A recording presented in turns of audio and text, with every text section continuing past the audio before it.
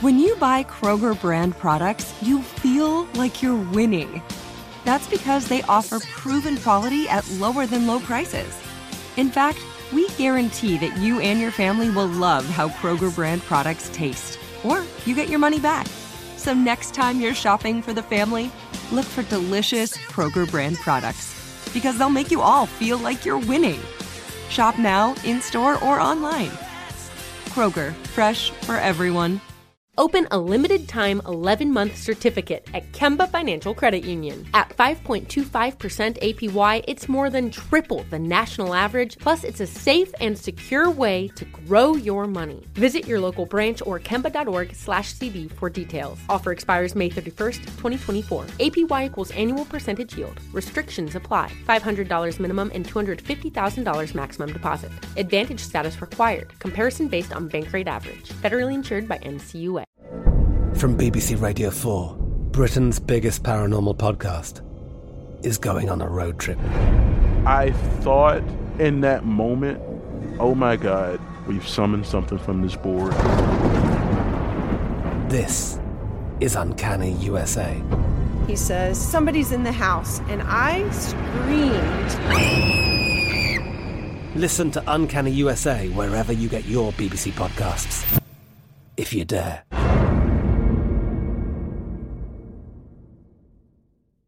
Xfinity has free premium networks for everyone this month, no matter what kind of entertainment you love. Addicted to true crime? Catch killer cases and more spine-tingling shows on A&E Crime Central. Crave adventure? Explore Asian action movies on Hi-Ya. Searching for something extreme? Check out skating, snowboarding, and more on Fuel TV Plus, the global home of action sports. And find crowd-pleasing bops on iHeartRadio's Hit Nation playlist. There's new free shows and movies to love every week. Say free this week in your Xfinity voice remote.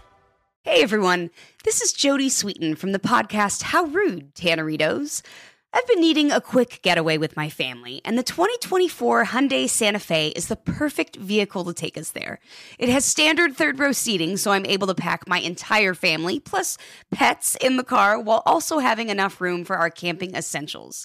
Available H-Track all-wheel drive will get us through any dirt trails, and available dual wireless charging pads will ensure we never have to worry about getting stuck with a dead phone in the middle of nowhere.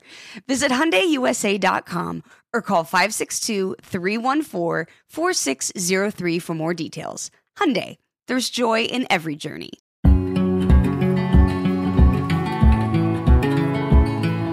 Hi, I'm Pete Buttigieg, and this is The Deciding Decade.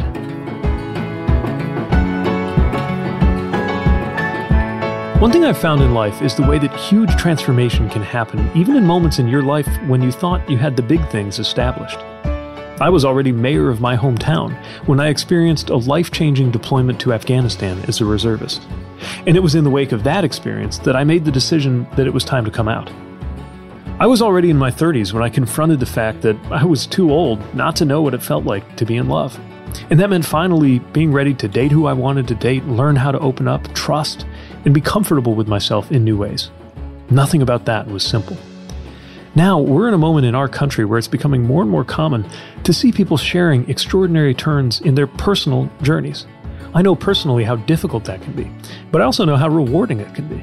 In my own journey, it was the road that led to my now husband, Chasten. I think a version of this is going to happen across the country in order for this deciding decade to go well. Navigating what's ahead for us is going to take a new level of self-knowledge for all of us. It's going to mean being ready for transformation, sometimes when we didn't expect it.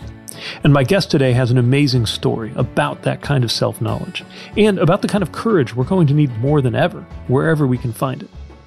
Many people have been falling in love with Glennon Doyle's story, especially since the release of her remarkable book, Untamed.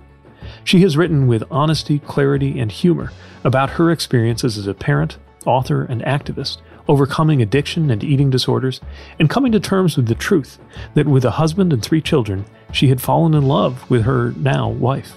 She's also helped raise millions of dollars for families in need through her nonprofit, Together Rising. She's been an inspiration to so many, encouraging people to, as she says, quit fearing themselves and start trusting themselves, and to live out their truths, something that certainly resonates with me. I know so many are grateful for your leadership, and I'm grateful for your time, Glennon. Thanks for joining us. Oh, Mayor Pete, this is such a treat. My entire my mom cannot believe that I'm speaking to you right now. Oh. I'm going to call her right after this and tell her everything. So I'm honored. When you do, make sure to tell her I said hi. I will. The style in Untamed, one of the things that I think makes it so readable is that there are these very short episodes, but they add up into a big and powerful story. These things you describe breaking out of and becoming more of yourself as you conquer addiction, as you fall in love with your wife, Abby. You don't describe the world you're coming out of as being sort of obviously and compellingly awful, even though it turns out it's not where you need to be. So I wonder that tension, especially for people who may read this book and think, that same thing, that you're kind of bathed in this existence that maybe feels fine from minute to minute, but from hour to hour, but it's not where you need to be. Yeah. When you said bathed in it, it made me think of, how they've done that experiment where there's a water and there's a frog in the water. And if the water's boiling, the frog will save itself and get out. But if the temperature is just turned up slightly, a little bit each day, the frog will die. Because it's like that life, that good enough life, where everybody's telling you to be grateful.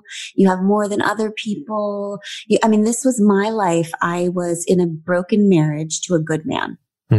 That's the slow water temperature turning up. That's like, he's a good person and you should be grateful, and you have a good life, and you have these 3 beautiful children, and you have a career. And we were recovering forever from infidelity. Okay. And I have seen some people recover from that beautifully.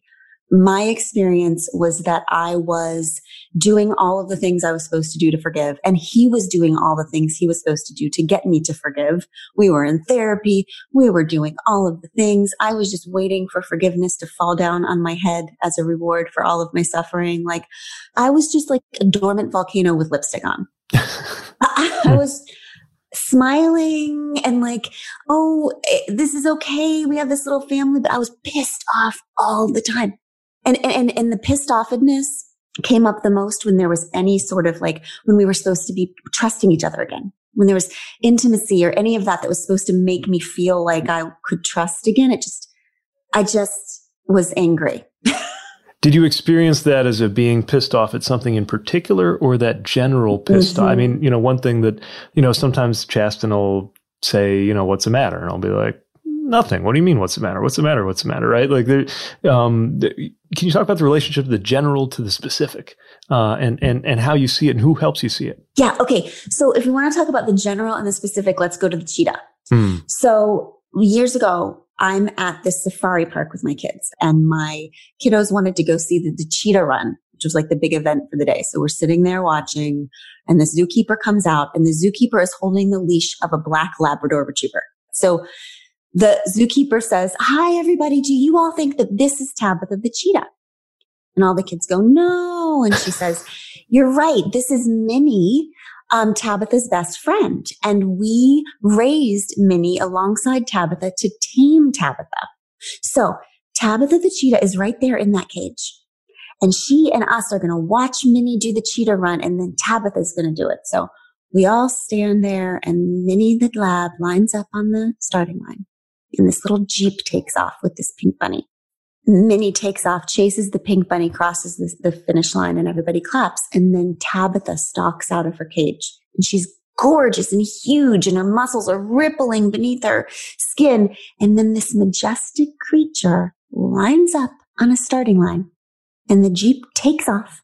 And this gorgeous animal chases this dirty pink bunny down this well-worn path. All the bored spectators clap, and the zookeeper throws Tabitha this like Costco steak or something, right? And Tabitha lays down and gnaws on it. And while all these people are clapping, I'm just like full body goosebumps, kind of nauseous, actually. Because I was like, oh my God, that is my life. Wow. Right? Like, if a wild, majestic animal like a cheetah can be conditioned, can be tamed into forgetting her wild, into forgetting who she is, then so can a woman. Then so can a human being. Okay, because Tabitha was born into the zoo. Like, she never knew in her material life anything different. So general wisdom would say, she thinks she's a lab. she's fine. This is a good enough life for her. She's safe. She's whatever. But what we know is that these animals, even the ones that are born into captivity, they have an instinct that they were born for something else. Something in them knows they shouldn't be doing what they're doing. General pissed offedness is what you're saying, right? This general feeling of like, wait a minute, I know all I can see in my life are these cages and these store-bought steaks and these labs, but like, I just have this weird feeling inside of me that I was made to run on open land and like hunt and kill and sleep under stars. However, that must be crazy because this is all I can see. And so the gaslighting of Tabitha, Tabitha the cheetah, the gaslighting of all of us. We're supposed to be grateful for the good enough life. I was supposed to be grateful for this relationship that I had because it was good enough, even though there was a wildness and restlessness inside of me that was my wild that was like, I think it was supposed to be more beautiful than this. So this brings us to, I think, one of the central themes of the book, certainly something I've been thinking a lot about, which is trust. Because the question then becomes, how do you decide whether to trust that voice that's describing something you've never even seen? And how do you weigh that against trusting all the voices telling you, you know, as you say, you should be grateful, like you're good where you are. Don't burn this down. Don't blow this up. You had a lot to lose coming out and with the changes that you made in your life. How do you reach that level of trust? And what or who exactly is it that you're trusting when you take that leap? Okay, so I think the way that I would describe that trust is the word faith. But when I say faith, I don't mean a bunch of dogma. Okay, I don't mean like a bunch of rules that were made up by powerful white men a million years ago to control people. One of my favorite definitions of faith is the unseen order of things. So like there's the seen order of things. That's the material world. That's what we see on the news. That's the injustice. That's the war. That's the imbalances of power. It's all of it, right? So it would make sense actually that we would all just be like, that's the way it is. But we're not like that. There's something inside of us that rejects it. And all of us subconscious, like regardless of what religious background you were raised with, regardless of, there's something inside of us that when we see that order of things, we go, that's not it. There's something off there, right? And that thing inside of us that's insisting, that's rejecting it is the unseen order of things. Okay. So to me, this would be what the Christians call the kingdom of heaven, or, you know, we'd call enlightenment or nirvana, or we'd call, you know, atheists would call love. The thing is the same. Right. And that's why we said, you know, the kingdom of heaven is not out there. It's in here. My faith tradition would say our job is to bring heaven to earth. Okay. So to me, that means our job is to bring the unseen order of things into the visible order of things. So you could also call this thing inside of us imagination. It's the part of us that says, I have a different idea of the way that things ought to be. And how do I get that idea from inside here, outside here? Which is what you're doing in politics, which is what activists are doing. It's like having faith in that because it's so important, especially for marginalized groups, to depend on the unseen order of things. Because if we only look at what's already been created, we will have no hope. We will continue to rebuild and recreate what was builded and created without us in mind, right? Which is why Dr. King said, I have a dream. Because he had never seen in the visible order of things, this unseen order that he was convinced he was born to bring to earth, right? Or why Gloria Steinem says, dreaming is a form of planning. Consider real these ideas and imaginations we have unfolding inside of us. Instead of thinking that they're pipe dreams, we have to consider that perhaps there are marching orders.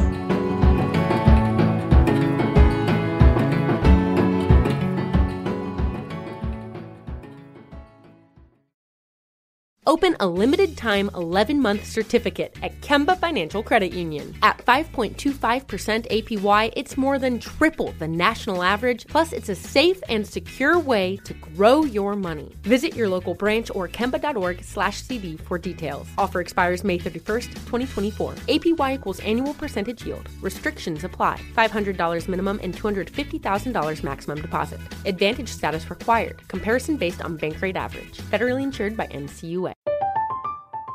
I'm Katya Adler, host of The Global Story. Over the last 25 years, I've covered conflicts in the Middle East, political and economic crises in Europe, drug cartels in Mexico. Now I'm covering the stories behind the news all over the world in conversation with those who break it. Join me Monday to Friday to find out what's happening, why, and what it all means. Follow The Global Story from the BBC wherever you listen to podcasts.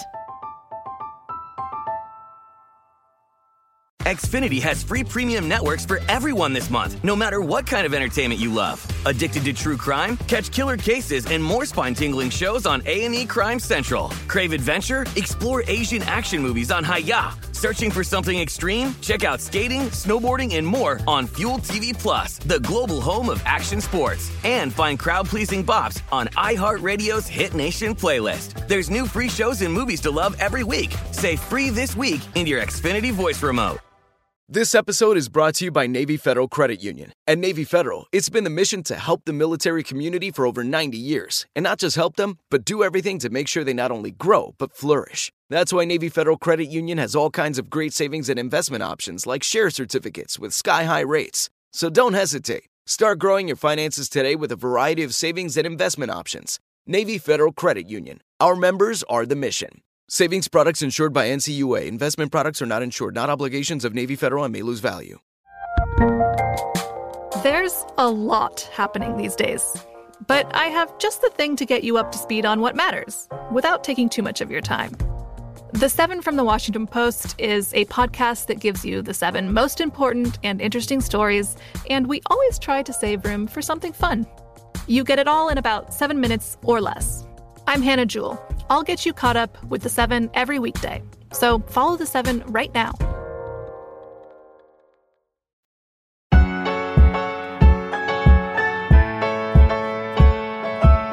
If I understand how these things relate, you talk about imagination as a way to kind of have access to that kind of bigger, I guess, realm, you might say, where we belong. You also have, I think, a really powerful vocabulary for talking about God, or what some call God. You use the word knowing with a capital K. If I could play back to you a little bit of how you describe this in Untamed, you say, why do we worry about what to call the knowing instead of sharing with each other how to call the knowing? You go on, you say, some call the knowing God, or wisdom, or intuition, or source, or deepest self. It doesn't matter what we call our knowing. What matters, if we want to live our singular shooting star of a life, is that we call it. So what would you say to those who are struggling to figure out how to call it? I think that experiences with God, with the divine, with the truest, deepest self might be as individual as every individual. This is just a terrible plan.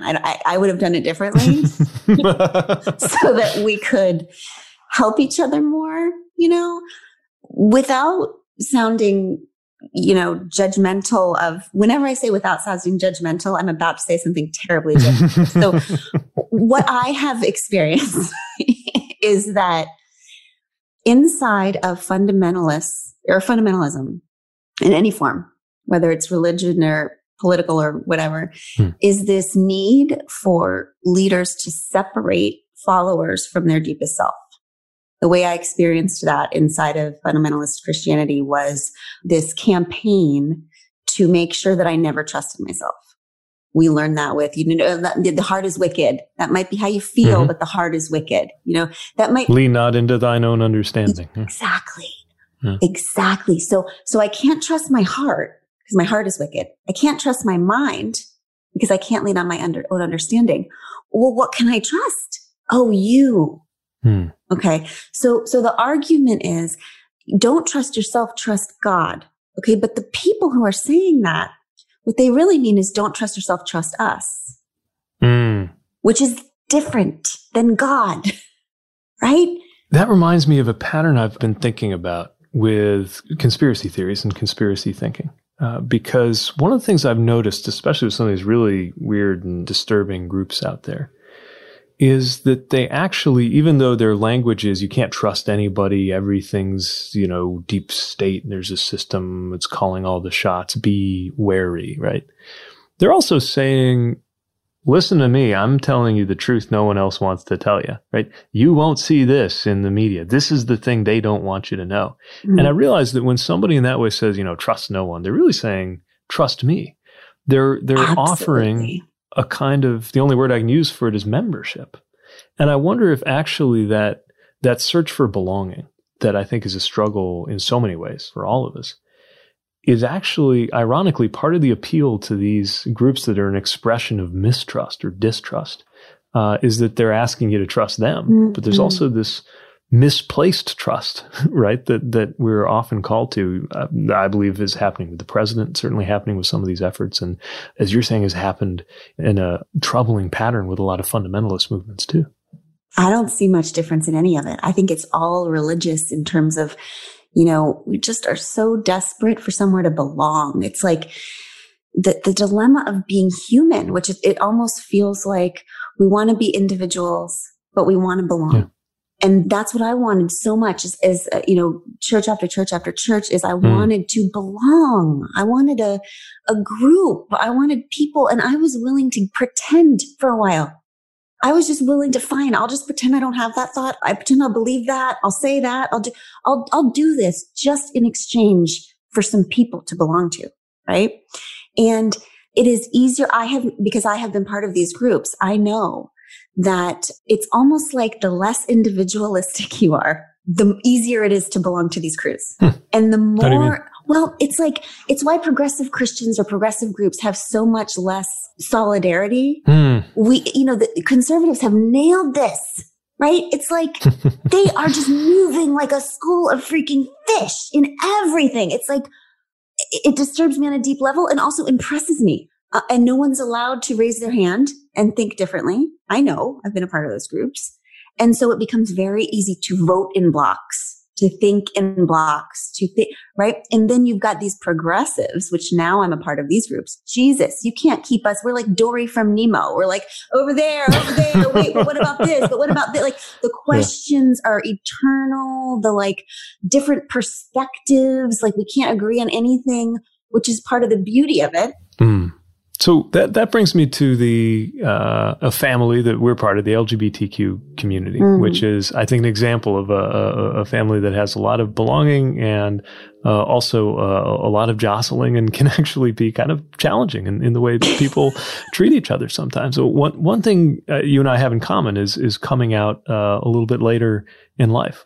I felt very strange I'm a grown ass man. I'm in a position of responsibility. I've been to war and back. And now I've got to start from scratch on dating, and I got to go out and tell the world who I am. And there was a part of me that, of course, was probably the part of me that had kept me tamed, if you will, for a very long time, which is a part of me that was fearful of being harmed or attacked for being gay. Growing up in Indiana, serving in a military, joining under Don't Ask, Don't Tell. It was actually during the time I was figuring out exactly how to come out, that here in Indiana, there was the religious freedom, so-called religious freedom bill under Mike Pence, that it was horrible in the way that it marked out our state as one of the most anti-LGBTQ places in the country. But it was also remarkable in that I saw a lot of people find their way a little closer to acceptance. And often it was not the way I would put acceptance. It was not exactly what I was hoping people would say, but you could tell for them it was movement, somebody who had been conservative, someone who had been brought up to reject gayness. And you write a little bit about an encounter. I just want to find the page because I think it was so interesting. You talk about being at a town hall type event in the Midwest, and I'll just read a little bit of it. A woman with short gray hair and gentle, serious face with deep wrinkles slowly stood. She wore a sweatshirt with an American flag and the word grandma puffy painted onto it. Her hand shook a little as she held the mic. I loved her instantly. And then she talks about this experience of her nephews coming out as transgender, is now her niece. Another family member turns out to be gay. And then she says, I don't mean any offense. It's just, why is everybody so gay all of a sudden? And you write about her with a lot of compassion. So I wonder, just more broadly, how do we think about the people that maybe aren't quite where we want them to be, but also are clearly wanting to move into a place of acceptance or growth. And does that have any lessons for some of the different political contests that are going on right now, where it feels like sometimes America is being sliced up in some people's view into good Americans and evil Americans? And I'm thinking, if we can't reach just about every American, we're never going to make it. Mm-hmm.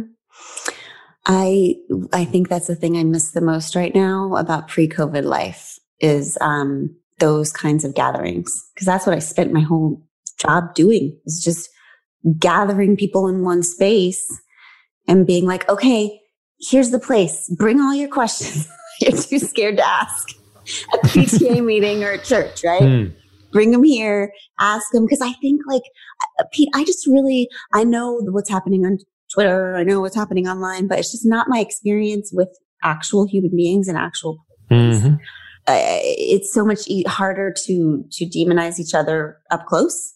And so my experience is more that people are curious and confused, and people are afraid of change. Okay, people are afraid of what that woman actually thought is what a lot of people think right now is that there's something in the air that's making everyone gay all of a sudden. Right? And if this is contagious, like just like one by one, everybody's going to go. And then what's next? It's this like fear, which, by the way, is the energy that Make America Great Again taps into. That all that is, it's directional, right? We know it's everything's directional. Like if you think things are like, where's this going to wind up? Where's it headed? Yeah. Let's go backwards to. So the idea is for me, to talk to people in a way that is actually what is true about, like, the fact that gayness is not contagious. It's just, but freedom is contagious. Right? So what is happening is that people are not getting gayer. People are getting freer to express their queerness, right? Because some brave person somewhere along the line was like, actually, I don't think that this is my jam. Right? Like, I know this is the only thing that's been presented to me, but I'm not feeling that love thing like I'm supposed to with this particular group of humans. But this particular group of humans, right? And then that person so somebody else was like, oh my God, me too. Somebody else was like, oh my God, I thought it was just me, but me too. And so it's like this chain reaction of freedom, but people have always been 50 Shades of Gay, right? Like they were just slowly dying inside because they didn't have the freedom to express it. Just that shift for people. It's like nothing's changing at all. People are just having to change themselves less, right? So, I don't know. I just feel like those actual conversations are so important to have. Just all these unasked questions and curiosities become prejudices. And that turns into like blocks of fear, that people just move into resistance mode.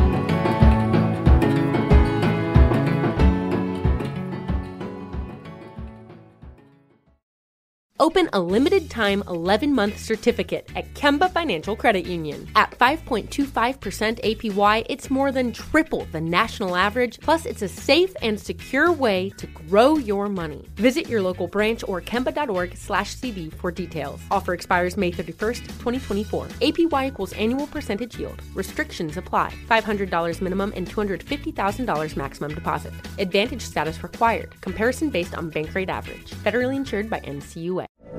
From BBC Radio 4, Britain's biggest paranormal podcast is going on a road trip. I thought in that moment, oh my God, we've summoned something from this board. This is Uncanny USA. He says, somebody's in the house, and I screamed. Listen to Uncanny USA wherever you get your BBC podcasts, if you dare.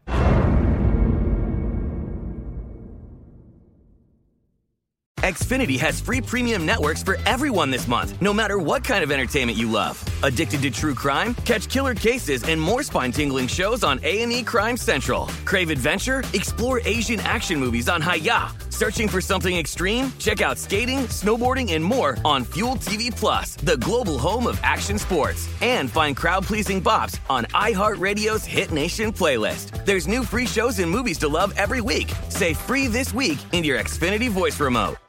This episode is brought to you by Navy Federal Credit Union. At Navy Federal, it's been the mission to help the military community for over 90 years. And not just help them, but do everything to make sure they not only grow, but flourish. That's why Navy Federal Credit Union has all kinds of great savings and investment options like share certificates with sky-high rates. So don't hesitate. Start growing your finances today with a variety of savings and investment options. Navy Federal Credit Union. Our members are the mission. Savings products insured by NCUA. Investment products are not insured, not obligations of Navy Federal and may lose value.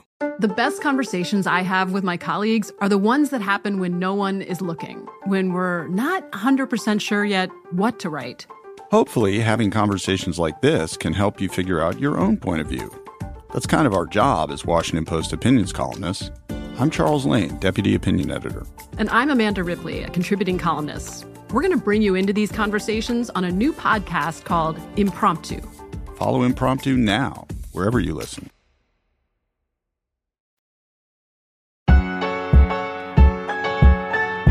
You could not have known when you wrote the book how much racial justice would be at the forefront of the country's consciousness and conscience after the murder of George Floyd and everything that's taken place in the summer of 2020. But you write in a way that I think really anticipates a lot of the conversations that were happening. And I think it's a really remarkable piece of writing that white people who don't want to think that we're mixed up in any way in racism really ought to spend some time with. Mm-hmm.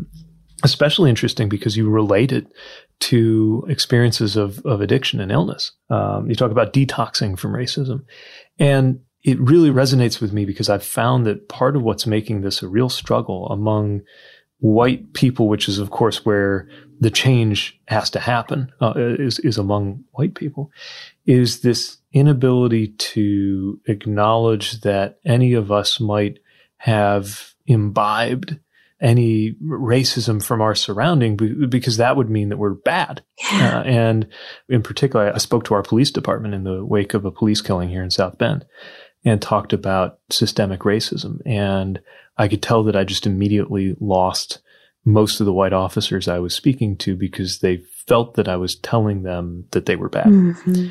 But you say, in America, there are not two kinds of people, racists and non-racists. There are three kinds of people. Those poisoned by racism and actively choosing to spread it. Those poisoned by racism and actively trying to detox. And those poisoned by racism who deny its very existence inside them. And I feel like that breaks us out of this idea that the only people who are involved in racism or have any responsibility when it comes to racism are the Confederate flag waving, militant, consciously racists. Mm-hmm. And actually, there's a much wider group of people who, as though overcoming an illness, need to change. You also say, we must decide that admitting to being poisoned by racism is not a moral failing, but denying we have poison in us certainly is. So I'd love to know how you reached this understanding. Mm-hmm. And also, has your understanding changed between when this book was published earlier this year and now when there have been so many new and different conversations, hopefully better and more powerful conversations than America was having in the past about systemic racism? Well, years and years ago, I was sitting on my couch with my two daughters. I have two girls and a boy until they tell me different. And we were looking at a book with pictures of civil rights marches in it. And they were asking questions. And my youngest daughter pointed to a white woman in the sea of marchers. And her face lit up and she said, "Mommy, would we have been marching with them?" And I fixed my face to say, yes, of course we would have, right? And then my older daughter said, "Oh no, Emma, we wouldn't have been marching with them then. I mean, we're not marching with them now." Mm. And it was a moment of, I would call it sobriety. It was a sobering moment. It was a moment where I just realized, oh, wait, I am not the person that I thought I was. Like, for some reason, I thought that I was a person who would have been marching with Martin Luther King Jr. Like, what makes me think that? about my life right now? Like, what is so radical about my life right now that makes me think I would have been that radical then? Right? So, because of course, all of us white people support Martin Luther King Jr. now, right? Because it's so much easier to love a dead civil rights activist than it is to love a live civil rights activist, because the dead one is no threat to our privilege and comfort right now, right? But only 32%, is that right, of white people supported Martin Luther King Jr. then? Right? So the question right now, it's not like, if we want to know if we would have supported Martin Luther King Jr. then, we don't ask ourselves, do we support him now? We say, do I support Colin Kaepernick now? Or if you want to say, how would I have felt about the Freedom Riders then? You don't say, how do I feel about them now? You say, how do I feel about Black Lives Matter now? So just that moment with my girls just sent me on this reading frenzy. And I found the letters from the Birmingham jail, and I read when Martin Luther King Jr. wrote that the greatest threat to freedom is not the Ku Klux Klanman. It's the white moderate, right, who is more committed to order than to justice. And that is when I first had language for what I was, right? It was just a white moderate. What did I think? I don't know, that I was a civil rights activist because I was a nice white lady. That's mostly what I thought about myself, right? For me, perspective change usually just starts with tons and tons of reading.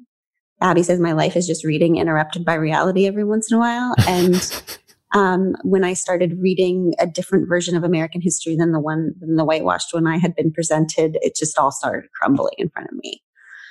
The difference is now in how I would write it. I think I probably would have focused a lot more on whiteness and what whiteness has done. I think I just figured out in the last few months that there's just like some kind of deal with the devil that white women make early on. And it's not conscious. It's just somewhere along the line, we learn that, okay, we will accept our proximity to power and all the comfort and safety and belonging that will get us. But in exchange, first of all, we'll never ask for any real power. We will stay quiet and grateful and accommodating. We will accept things like the protection and safety that the police offers us, but we will never look over there and ask what the police are doing to them. We will go into our kids' elementary schools and we will demand 9 iPads for every one of our kids, but we will not turn our heads and ask why the school down the road doesn't have clean water. We will over and over again accept our relative comfort and safety, and the cost of that will be our full humanity, and we will just become less and less human. And I think that's what my Black activist friends are trying to get at. It's the idea of, don't come here to save us. You people need to save yourself. Mm-hmm. You have lost your humanity, right? White supremacy has cost you your souls.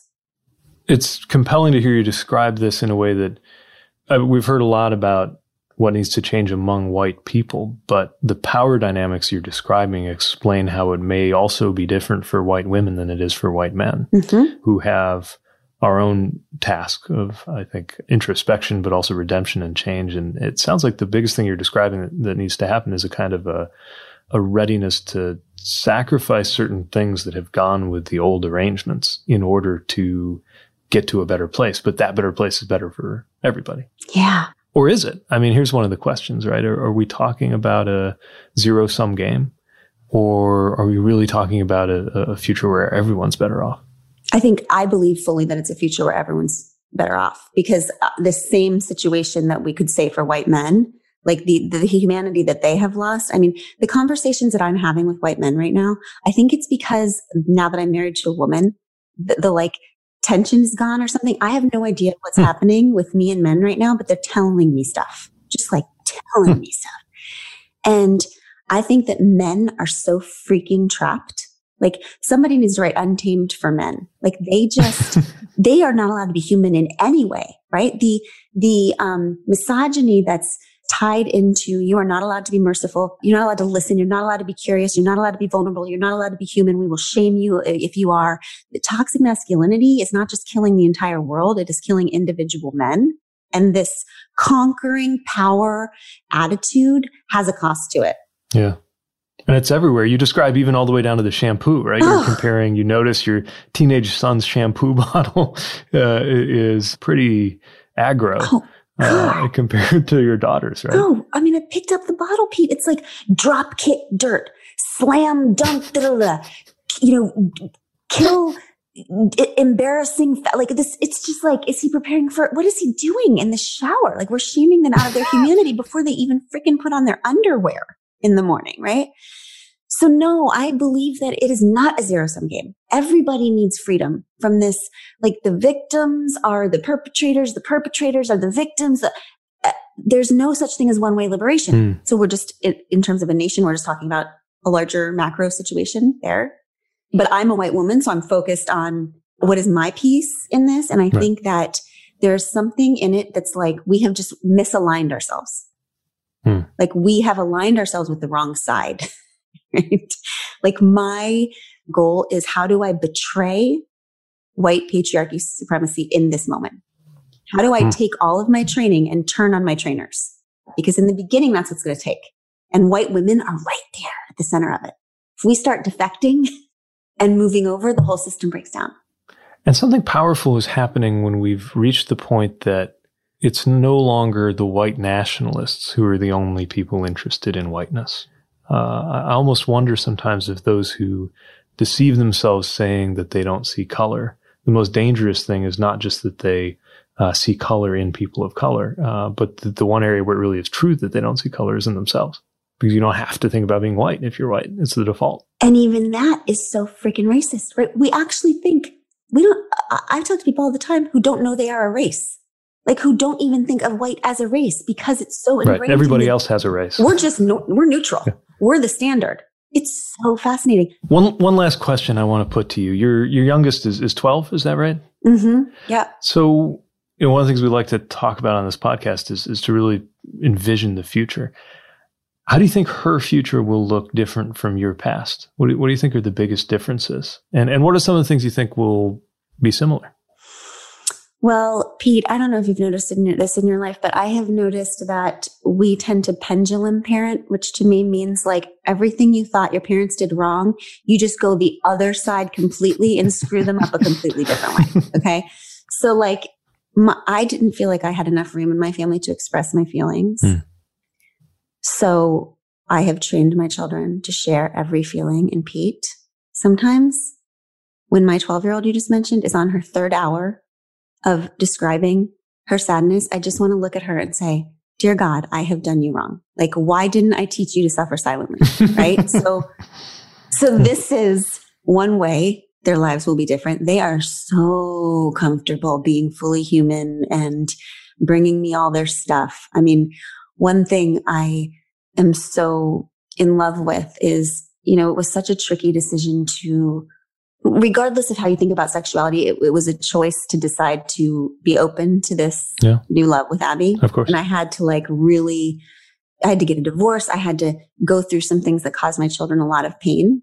And that was the most difficult thing I've ever done in my life. And there was a lot of, oh God, is this right? Is this, and so a year after Abby and I got married, our son sat us down and said, I need to tell you something. And he told us that he's gay. My baby, the one that I got sober when I was pregnant with him. And I didn't know, which is a whole nother story. Like, I cannot believe that you can be staring at your child and obsessing about him every day of every minute of every day and be gay and still be so clueless. But that's fine. It tells you something, doesn't it? Yeah, that's for a different day. And a week later, he told his dad. And so his dad called us and Abby and I pulled over the car and we were like, oh God, like what? How is this going to go? And the first thing Craig said was, I just keep sitting here thinking, what if you hadn't have been true to yourself? Then maybe our kid wouldn't have been true to himself and wouldn't have been brave enough to tell us who he is. And that was, first of all, such a freaking generous and response from Craig, from my ex-husband. That's just his heart. He's amazing. But also it just made me think that'll be a difference, right? A difference will be because we have hurt them, because I have brought things to them that have said to them, even though this makes you very uncomfortable, even though this is going to hurt you, it is that important to be true to yourself. right? So I'm going to tell you something that's going to make you sad and it's going to, make you rearrange your thoughts and your family, and I'm going to do it anyway. I think that they're going to do that with us. They're going to know that they have the right to disturb our expectations, to disappoint us, to challenge us, and that they can do all of that because it's a family value that everybody gets to be who they are.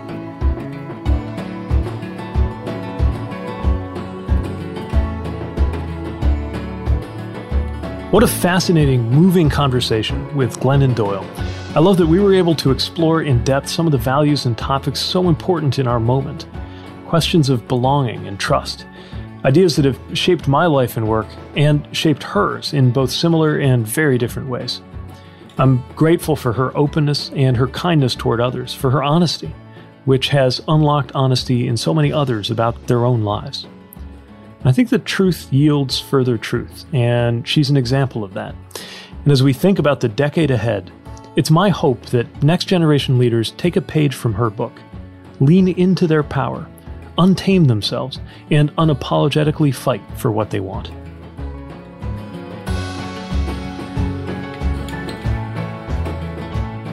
For more podcasts from iHeartRadio, visit the iHeartRadio app, Apple Podcasts, or wherever you listen to your favorite shows.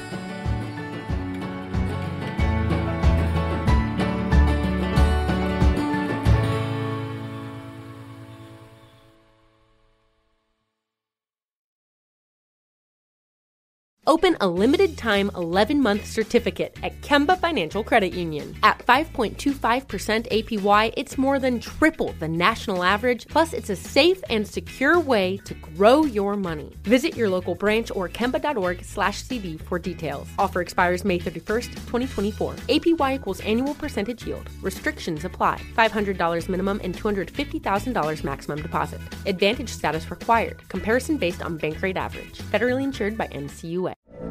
From BBC Radio 4, Britain's biggest paranormal podcast is going on a road trip. I thought in that moment, oh my God, we've summoned something from this board.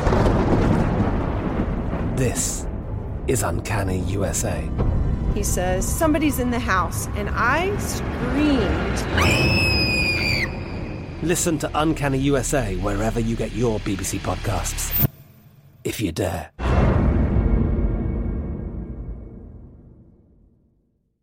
Xfinity has free premium networks for everyone this month, no matter what kind of entertainment you love. Addicted to true crime? Catch killer cases and more spine-tingling shows on A&E Crime Central. Crave adventure? Explore Asian action movies on Hi-YAH. Searching for something extreme? Check out skating, snowboarding, and more on Fuel TV Plus, the global home of action sports. And find crowd-pleasing bops on iHeartRadio's Hit Nation playlist. There's new free shows and movies to love every week. Say free this week in your Xfinity voice remote. We are the voice of NASCAR. The green flag is in the air, and we are underway. The Great American Race. The Motor Racing Network. NASCAR Cup, Xfinity, and Craftsman Truck Series Racing. Live on your hometown radio station and MRN or NASCAR.com. Martinsville, Talladega, the Chicago Street Course. We have the side-by-side action and last lap passes for the win. Photo finishes. Ryan Blaney will win. The voice of NASCAR, the Motor Racing Network. Xumo Play is your destination for endless entertainment. With a diverse lineup of 350-plus live channels, movies, and full TV series, you'll easily find something to watch right away. And the best part? It's all free. Love music? Get lost in the 90s with iHeart 90s, dance away with hip-hop beats, and more on the iHeartRadio music channels. No logins, no signups, no accounts, no hassle. So what are you waiting for? Start streaming at play.xumo.com or download from the app and Google Play stores today. All you can stream with Xumo Play.